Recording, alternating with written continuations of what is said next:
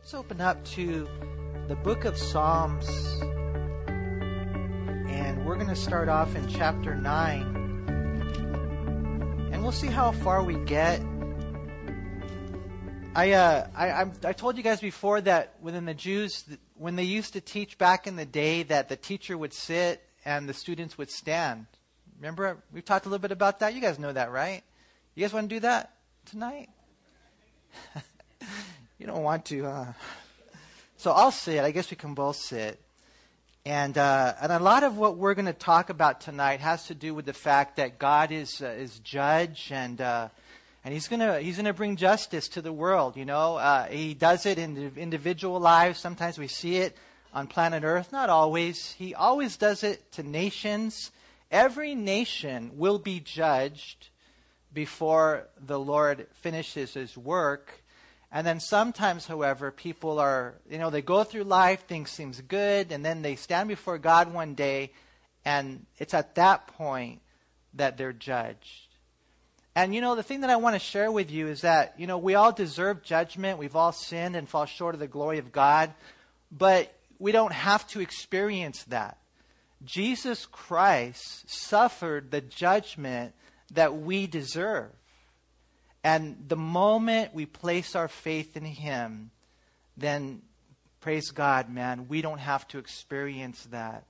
I don't know if there's anyone here tonight struggling, or maybe, you're battling, the condemnation of the enemy. I just want you to know that in Christ you're forgiven, you're free.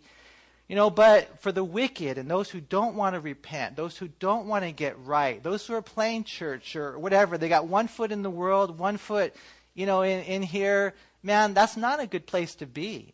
Over the years, I've seen so many things happen. I've seen guys fall away from the Lord. I've seen marriages crumble. I've seen guys die because they did not want to follow the Lord. And so, it's cool to see you here on a midweek service. That's pretty impressive. But maybe you're here because somebody dragged you here. Maybe you're here because you feel obligated or you feel burdened. If that's you and you're not really hungry for God, I pray that He would give you a hunger for Him. Because this Christian thing, it's not something to be lived half-heartedly. We're going to see that in our study tonight. Look what we read here in Psalm 9. It says, to the chief musician, to the tune of Death of the Son, a psalm of David. And so that's an interesting tune, huh? Death of the Son. This is actually what they call death metal. No, I'm just joking. It's not that. It's we don't know for sure, but more than likely it's in reference to the death of Goliath. The death of Goliath. It was the son of the Philistines. You guys remember that guy? He was 9 feet tall, and he came against Israel. And he defied the armies of the living God, and therefore in doing so, he defied God. And so David has this tune, apparently, that it's all about that. And so now he takes the music and he brings it over to this psalm. And it's kind of cool because basically what he does is, he looks back at what God has done and how God has been faithful in the past. And what that does is it gives him faith for the future. And that's kind of what he does. He's going to talk about things that the Lord has accomplished, but he's also going to talk about things that God still wants to accomplish. And, I don't know, how many of you here have been walking with the Lord, maybe more than 5 years? Just out of curiosity, more than 5 years? 10 years? Anyone here longer than 10 years? For those of you who've been walking with the Lord for a while, you can look back and you can see the amazing things that God has done. Has He ever let you down? Has He ever forsaken you? No. Even the difficult things, He has used those tragedies for triumphs. He's used those stumbling stones for stepping stones. He has used even the difficulties of life to draw us to Him. So let me tell you something. Since He's never failed you, and He has done great things, understand, He will never fail you, and He still has great things. So here David, he kind of looks back to the time where, the Lord used him to defeat Goliath. And he brings up that tune. And notice what he says in verse 1. I will praise you, O Lord, with my whole heart. I will tell of your marvelous works. I will be glad and rejoice in you. I will sing praise to your name, O Most High. I will praise you with my whole heart. Not half a heart. Everything. You're all in as a Christian. And David says, and I will tell of your marvelous works. The word tell, it's actually the Hebrew word that we normally translate a scribe. And you guys know what a scribe does, right? They record things. And so David, basically, he came to a place in his life where he said, I want to tell the world of what God has done. And of course we know he wrote, at least 74, 75 Psalms, some say more. He definitely did that. He did that in writing, literally. He did that in the life that he lived. And that word marvelous right there, it just basically is a word that says all the things that go beyond human power. And so he came to a place where he said, my life will be a testimony of all the amazing things that God has done. And it's a great place to be. I don't know if you guys here are interested in college football. I haven't been following it too much, but I was watching the nightly news, and they said that it was going to be on that night. So I told my wife, hey, let's watch the game real quick. There was like 4 minutes left. Did any of you guys see that game? Come on, I know you're saved, but you're not that saved, are you? No, I'm just joking. Normally I won't watch the game, but, I watched the last 4 minutes of it. It was an awesome game between Alabama and Georgia. And it looked like Georgia was going to win. I hope there's no Georgia fans here. I'm sorry, man, but it was amazing. I think they were up 20-7, 20-13. Eventually it became 20-20. And, Alabama was going to win. They tried kicking a field goal. They missed it. It was an easy field goal. They missed it, so their hearts went down here. Then they go into overtime, and Georgia hits a 51-yard field goal. Some of you guys who know a little about football, that's a lot. And so, it looks good for them. Next thing you know, Alabama gets the ball. And you know what's going on? This whole time, my wife is praying for Alabama. And I'm like, why? You don't even know who this... Oh, she's all, well, I know the coach and all that kind of stuff. And so anyway, she's praying for Bama. And it was interesting, man, because they had replaced their quarterback in the second half. Apparently he wasn't effective, so they got this other guy. He's a red shirt freshman. I mean, just wet behind the ears. But, man, what happened was that last drive, it didn't look good because he got sacked, man. He probably went back about 18 yards, out of field goal range. Looked like it was over. But then it's just amazing what happened. He took the snap. He went back, and he's looking to the right, and then, boom, he throws it to the left. And I don't know how far it was, but it was probably a good 60-yard touchdown. And they won the game. All that to say, you're like, well, I've been talking about football.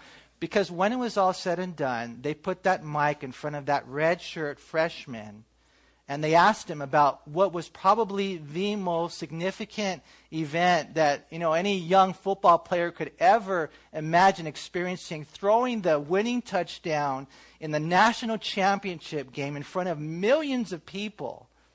And any of you who saw it, it was just so beautiful to see. He said, first of all, I want to thank my Lord and Savior, Jesus Christ. And apparently this guy was that he had said, if I get that platform, if I can talk, I will tell of the marvelous works of God. And you want to know why it was so, it had to be said? Because he knew it was the Lord. He knew it was the Lord. And David, he knew the same thing, going into this work of God and slaying Goliath. He knew it was the Lord, and we're going to see that as we go through our text. He says right here, I will tell of all your marvelous works. I will be glad and rejoice in you. I will sing praise to your name, O Most High. When Goliath, in 1 Samuel chapter 17, when Goliath was going out there, and he did it for 40 days, he was defying the armies of the living God, and therefore he was defying the living God. It was the god of the Philistines, Dagon, against the God of Israel. And right here, David calls him Elion, God Most High. That's Elion. And basically what, David is saying and what we need to know is that that's the God that we serve. The world, they offer you their gods, the God of money, the God of mammon, the God of pleasure, the God of Ashtoreth. The God of, rain, creation, Baal, whatever it is. They offer you all these gods. Even ourselves, we bow down to ourselves, right? Me, myself, and I, the unholy Trinity. No, he's the God Most High. He's Elion. And what he says is that he's my God. He's done these marvelous works. I will sing, I will praise, I will tell, like a scribe, the story of my Savior, of what God has done. Notice what we read next. It says, when my enemies turn back, they shall fall and perish at your presence. Notice he says, for you have maintained my right and my cause. You sat on the throne judging in righteousness. You have rebuked the nations. You have destroyed the wicked. You have blotted out their name forever and ever. There's a lot of guys that they would say, well, it was me. I worked hard, man. I worked on my game. I have an arm. I have this endurance, and I worked hard at it. Unfortunately, there's a lot of people that they want to take the glory for themselves. But what can we do without the Lord? One of the things that the Lord has shown me, and I'll just share this with you guys, is that I have to start my day in the Word and in prayer. I have to. I cannot go out into the world. I can't stand before man. I can't stand before the devil unless I first have knelt before God. And I don't know why people would have the audacity and the foolishness to try to do anything without first spending time with God. So I know, and I'm not bragging, I'm just telling you how weak I am. I wake up and I read my Bible, and then I make sure that I get on my knees. And this is why, because the Lord, he's basically I was telling the Lord the other day, I said, Lord, I have proven to myself that I can do nothing without you because I have failed 1,000,000 times. I mean, it's proof. I can't do this without you. I can't be the husband. I can't have a victorious day. I can't be a dad. I can't do ministry. I can't do anything without you. And I've proven that by failing 1,000,000 times. And I wonder if there's anyone here who's failed 1,000,000 times. Anybody here? You know what I'm talking about? And is it proven? It's a pragmatic fact that you can't do it without the Lord. Don't tell me that a man is going to lose the battle. Don't tell me that a man is not going to overcome that addiction. Don't tell me that a man will not be the man that God wants him to be if he gets in the Word and he gets on his knees from the bottom of his heart every day of his life. David here says it was you. Lord, you did it. You did this work. You defeated the nations. You slayed Goliath. It was you. I believe that David had an intimate personal relationship with God, and that's why he was able to be the man that he was. Not perfect, but proper. He was a victorious man. It's not complicated. You don't have to have a degree in seminary. You don't have to know rocket science. You just have to open up your Bible with an open heart. You have to get on your knees and ask God for strength and really mean it every single day. Ask Him to fill you with His Holy Spirit. And when you read your Bible, you're loving it, you want to learn it, and you really want to live it. You watch what God will do. Here David is just giving God the glory for the victories that he's given to him over the enemy. And he says in verse 6, "O enemy, destructions are finished forever, and you have destroyed cities." And the "you" right there should probably be capitalized in reference to God. And the way that God just defeats our enemies, even their memory has perished, but the Lord shall endure forever. He has prepared his throne for judgment.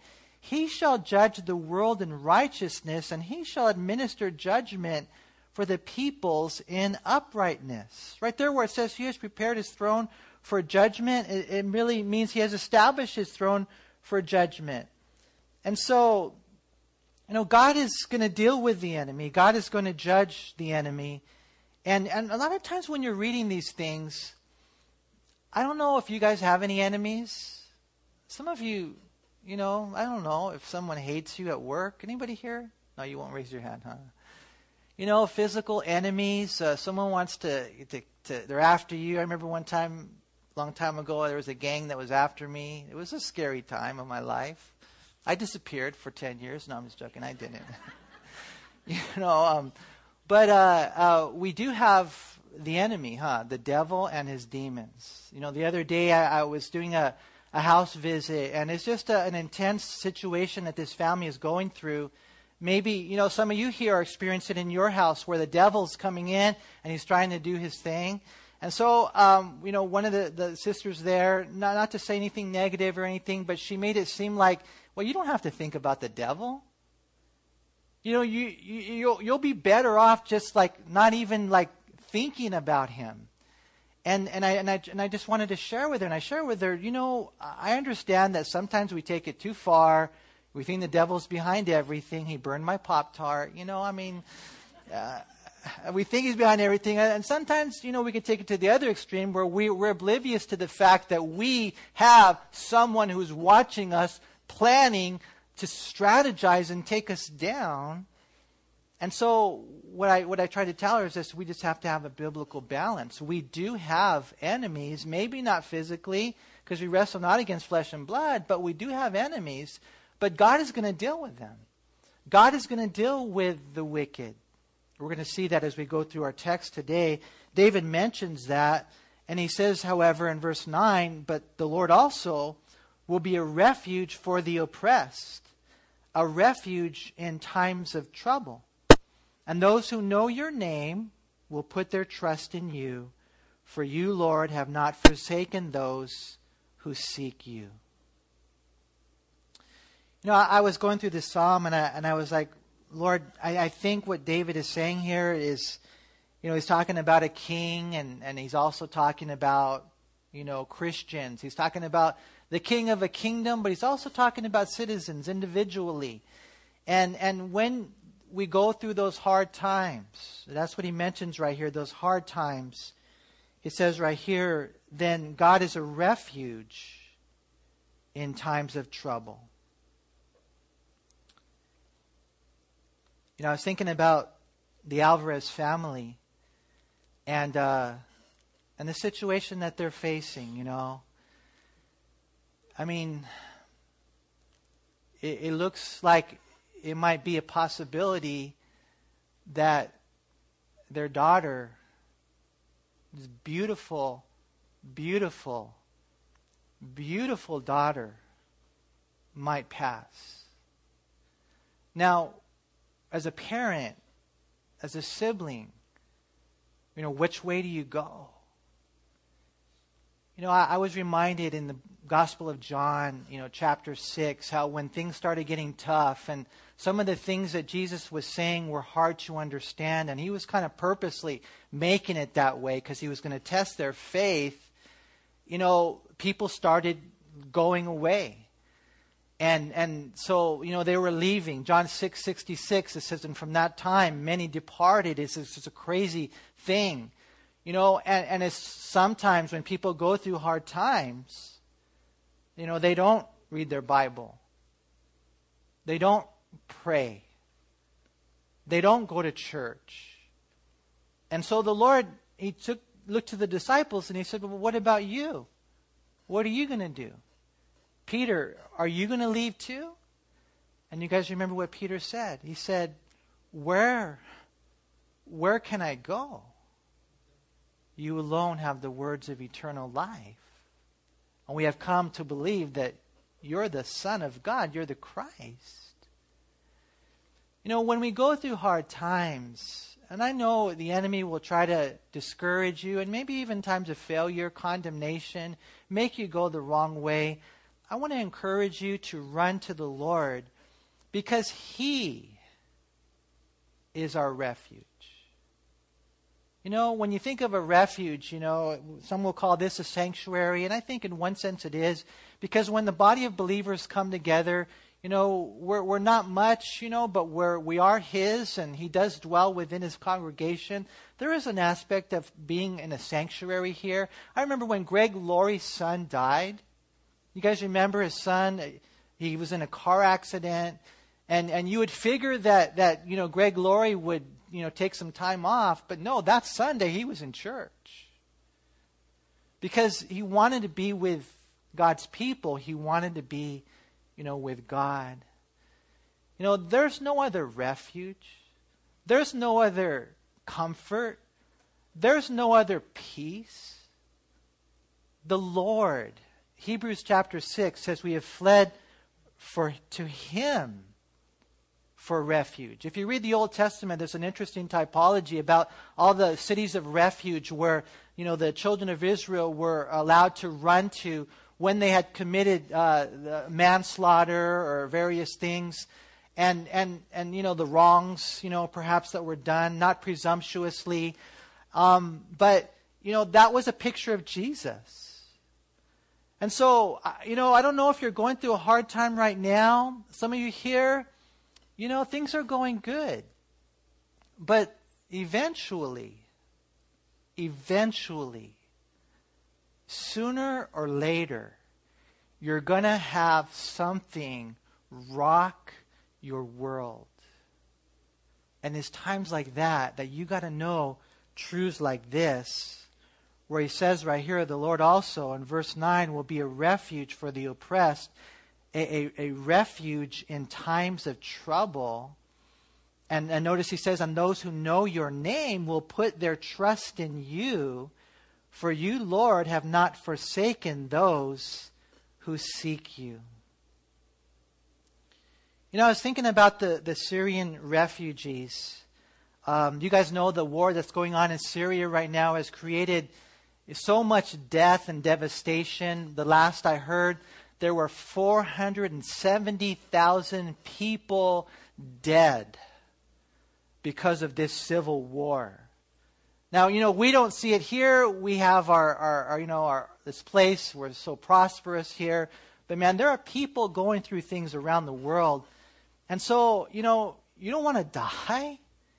You know, this is just the most awful war. You got the leader on one side who's using, you know, chemical weapons and gases on his own people. And then you've got ISIS. You've got this crazy Islamic, you know, just absolutely heartless group raping 10-year-olds, crucifying men. And so when you're in that situation, I think it's okay to be a refugee. I want out of here. So, you know, you have now, from what I understand, 11 million Syrians who are refugees. They need a place to go. A lot of them have found refuge in the countries that have opened up their doors. Some of them are still there in various camps in Syria.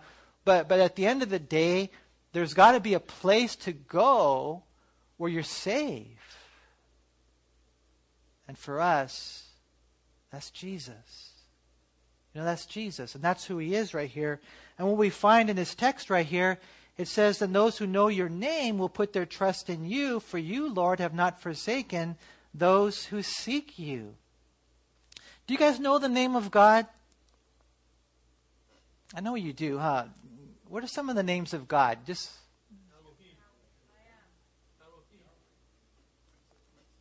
yeah. Did you know I bet you would never guess how many names of God there are in the Bible. 900 names of God. Imagine that. It all kind of goes back to that one name where he said, I am. Whatever you need. I need a friend. Okay, I need a father. How about a daddy? Abba. I need provision. Oh, Jehovah Jireh. I need peace. Jehovah Shalom. I need righteousness. Jehovah Tsidkenu. I mean, you name it. I mean, he's the bright, morning star. I mean, he is. It's amazing. When you know the name, of course, ultimately, what's his name? Jesus. And when you read the Old Testament, we don't really know his name. Capital L, capital O, capital R, capital D, the Tetragrammaton. And then eventually we don't know how to pronounce it. You think that was an oops in God's plan? Absolutely not. Eventually, even that name would be eclipsed by the name above all names. Jesus. His name is Jesus. And that's the one we run to, huh? Those who know your name will put their trust in you.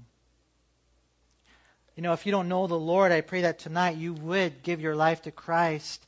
There's a really cool proverb. Let me read it to you, or maybe you can read it to me. No, I'm just joking. Proverbs chapter 18. Look what it says in verse 10. It says, the name of the Lord is a strong tower. The righteous run to it and are safe. Here we see back in Psalm, it says in verse 11, sing praises to the Lord who dwells in Zion, declare his deeds among the people. When he avenges blood, he remembers them. He does not forget the cry of the humble.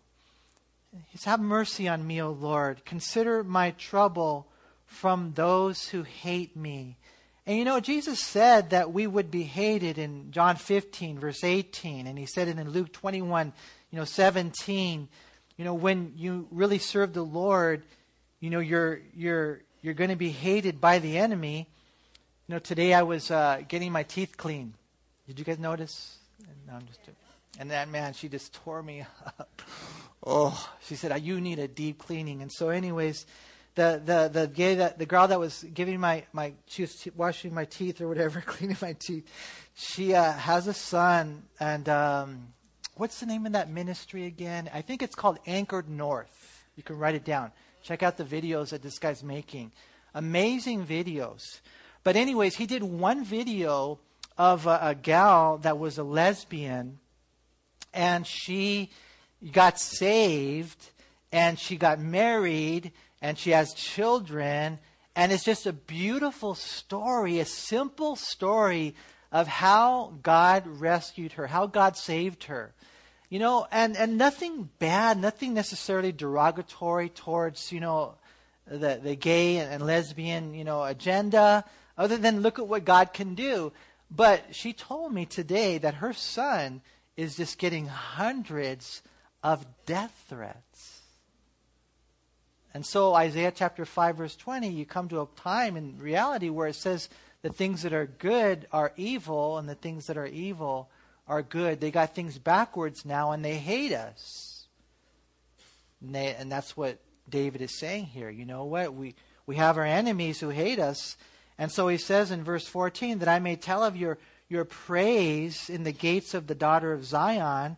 I'll rejoice in your salvation. So even though they hate us, God will be our protection. He says, the nations have sunk down in the pit which they made, and the net which they hid their own foot is caught. The Lord is known by the judgment he executes. The wicked is snared in the work of his own hands. Selah. The wicked shall be turned into hell, and all the nations that forget God. For the needy shall not always be forgotten. The expectation of the poor shall not perish forever. Arise, O Lord, do not let man prevail. Let the nations be judged in your sight. Put them in fear, O Lord, that the nations may know themselves to be but men.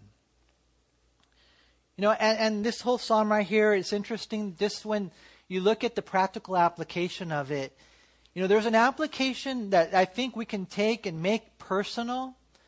There's an application that we can probably give to David as he's battling nations. And some of them hated him, and, God gave him victory over nations. But even Warren Wiersbe, he said, and there's also an application for the future. That what he's talking about ultimately is the fact that one day God will bring justice to the planet. And he will judge the nations. And that can happen any time now. So for us, praise God, we that place our faith in him are saved. But all those, unfortunately, who have rejected Christ, he talks about a place right here called hell. It's a real place. Luke chapter 16 talks about it. It's actually just a compartment where the unrighteous go prior to the great white throne judgment. In Revelation chapter 20, where the Bible says that everyone will stand before God and give an account, and everyone whose name is not written in the book of life will be cast into the lake of fire. And so, you might wonder why so many evils going on in the world today, and why is God letting them get away with it? It's just important for us to know that no one gets away with anything. There is a judgment, and that's why it's important that we place our faith in Christ. Let's do one more psalm right here. It says in verse 1 in Psalm 10, it says, "Why do you stand afar off, O Lord? Why do you hide in times of trouble?" Sometimes it feels like God is far away, and the New Living Translation, it says, "Why do you hide in the most difficult times?" Do you ever feel that way when you're going through the hard times? It's like, I can't feel you, God. It seems like you're far away. Have you forsaken me? In verse 2, he says, "The wicked in his pride, he persecutes the poor." And we're going to see all the different things the wicked do, and it seems like they get away with. But in the midst of this psalm, there's 3 prayers that David prays. First one is here in verse 2. "Let them be caught in the plots which they have devised." And so as you're going through hard times, and as you see the things going on in the world that we live in, it's okay to pray. I think it's important for us to pray, "Lord, please, bring justice." Notice he says in verse 3, "For the wicked boasts of his heart's desire. He blesses the greedy and renounces the Lord. The wicked in his proud countenance does not seek God. God is in none of his thoughts." And, I don't want to major on the negative or anything, but, guys, that's the world that we live in a large part. I mean, there's a lot of crazy things going on right now. I could take a survey right here. So many people have been molested. I could take a survey right here. So many families, so many people that didn't have a dad. I mean, we could talk about the crazy things that we've done in defiance. How about the pride in the world today? And you've got these guys in Hollywood and different places using their power, to have their sexual favors done for them. Guys, that's just the tip of the iceberg. You guys know about pornography. You guys know about child pornography. I mean, the wicked who don't know the Lord.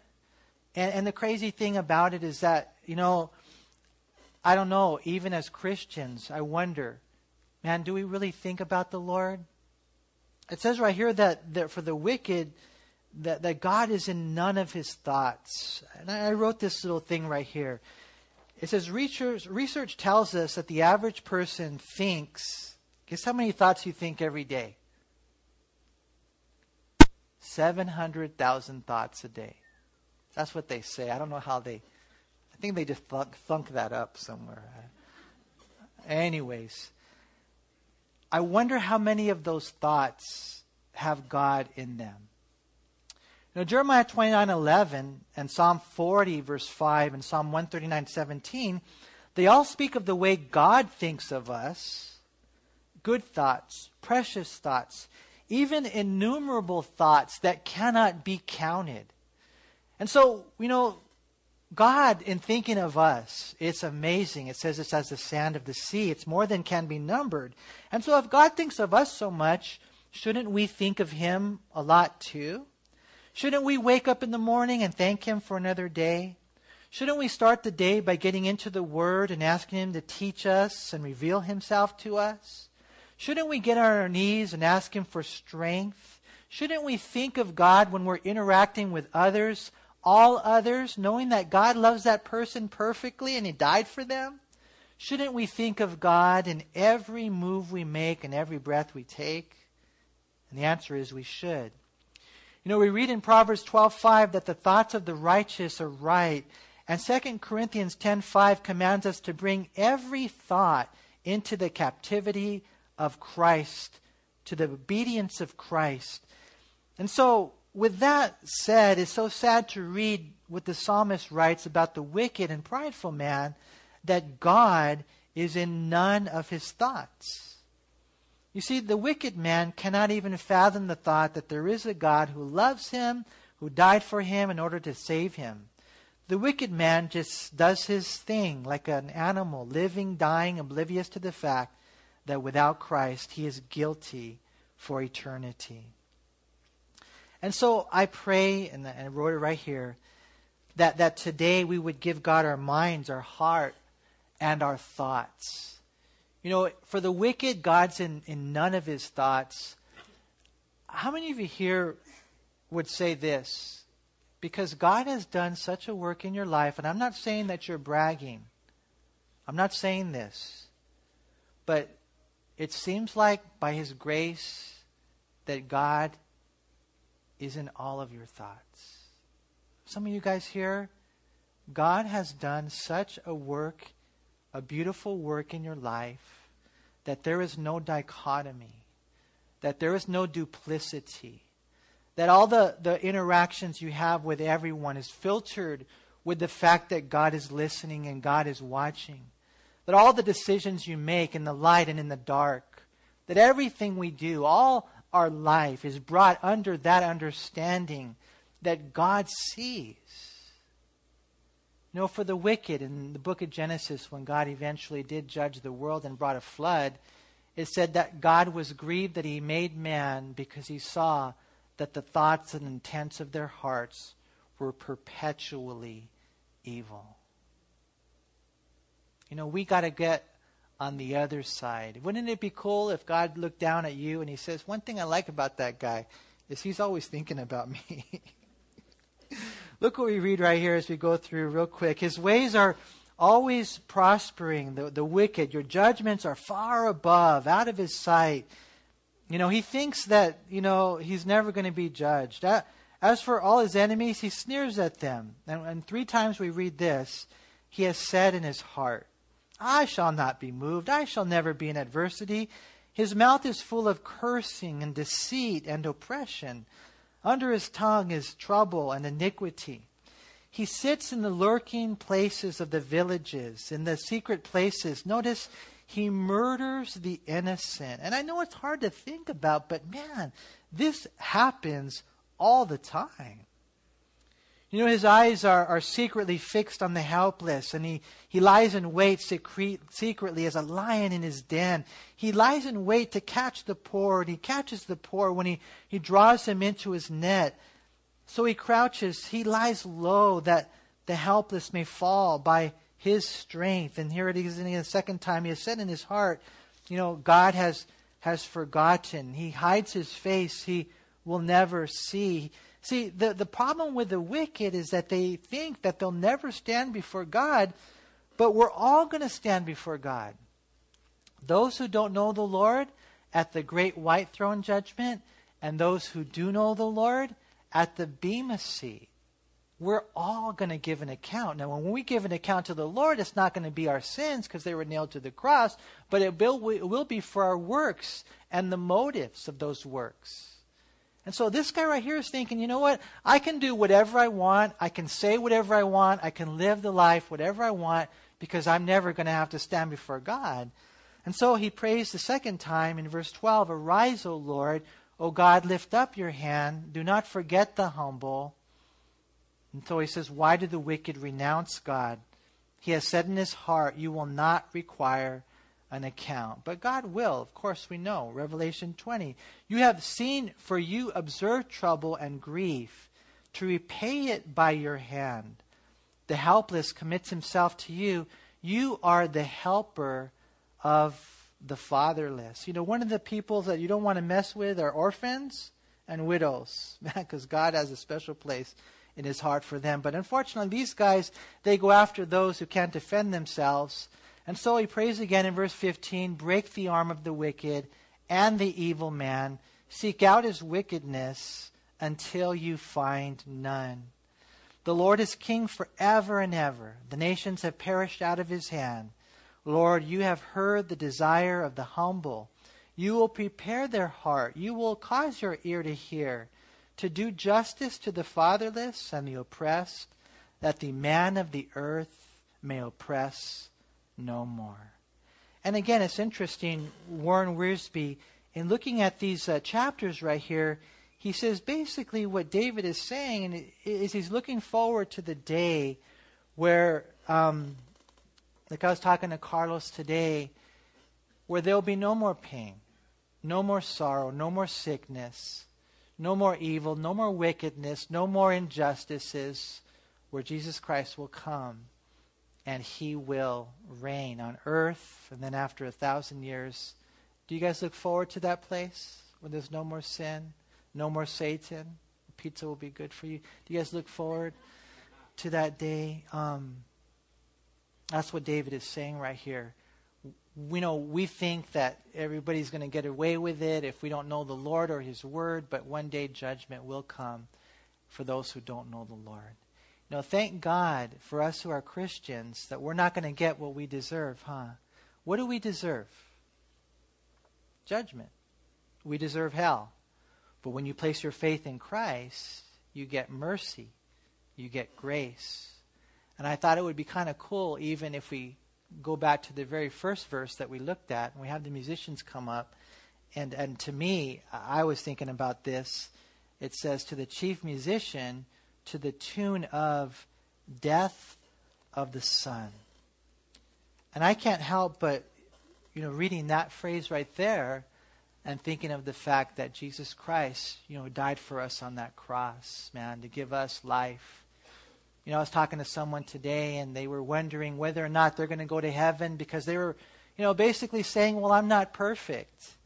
And I was trying to tell this person, well, yeah, you are not perfect. You never will be. But the perfect one, Christ, died for us. It was the death of the Son that gives us life. And so, what do we need to do? If you're not a Christian, run to him. If you are a Christian, struggling, run to him. It doesn't matter what the situation is. There is nothing too hard for God. He can make your marriage something that you would have never imagined.